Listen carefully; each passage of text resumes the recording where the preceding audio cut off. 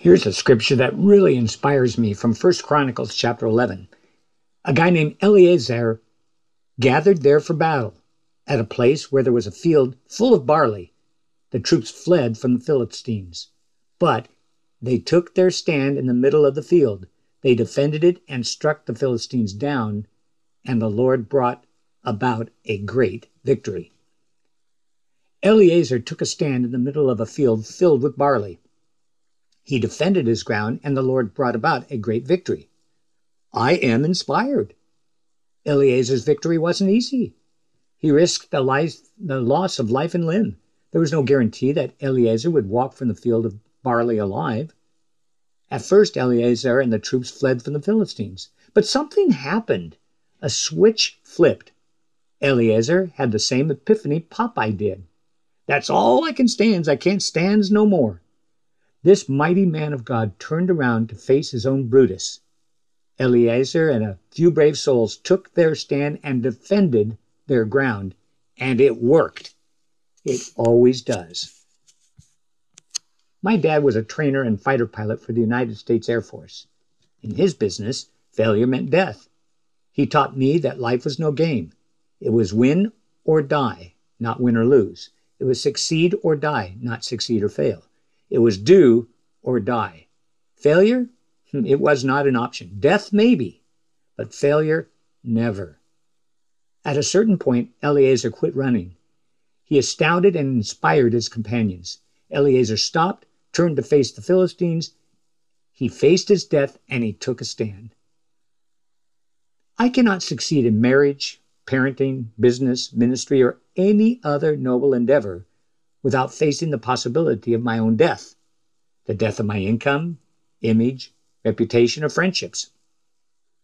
I must quit running, take a stand, and defend some ground. Running is slow death, death of the spirit. It would be better to die valiantly, attempting something great, than to wither up and die from the shame of knowing I never had the guts to face my nemesis. What's the difference? Either way, I die. And if die I must, then why not die with glory? A decision to defend some ground gives the Lord an opportunity to bring about a great victory. This Bible verse reminds me of William Wallace's speech to an army of Scottish farmers on the threshold of battle with England in the movie Braveheart. I fight and you may die. Run and you'll live, at least for a while. And dying in your beds many years from now, would you be willing to trade all the days of this day, from this day to that, for one chance, just one chance to come back here and tell all your enemies that they may take away our lives, but they'll never take away our freedom?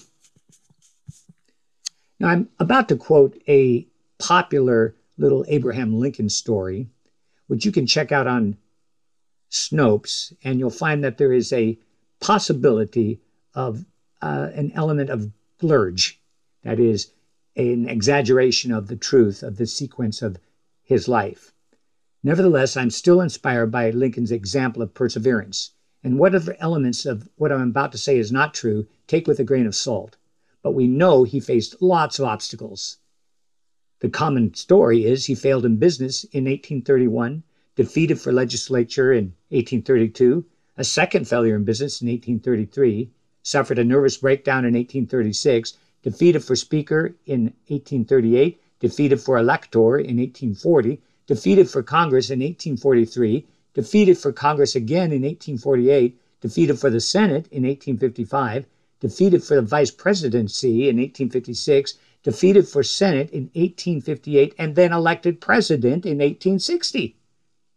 Well, again, that may be not completely accurate, but a good story nevertheless, and we know that Abraham Lincoln was a man with perseverance. So, Eleazar, Popeye, Wallace, and Lincoln, all men to emulate.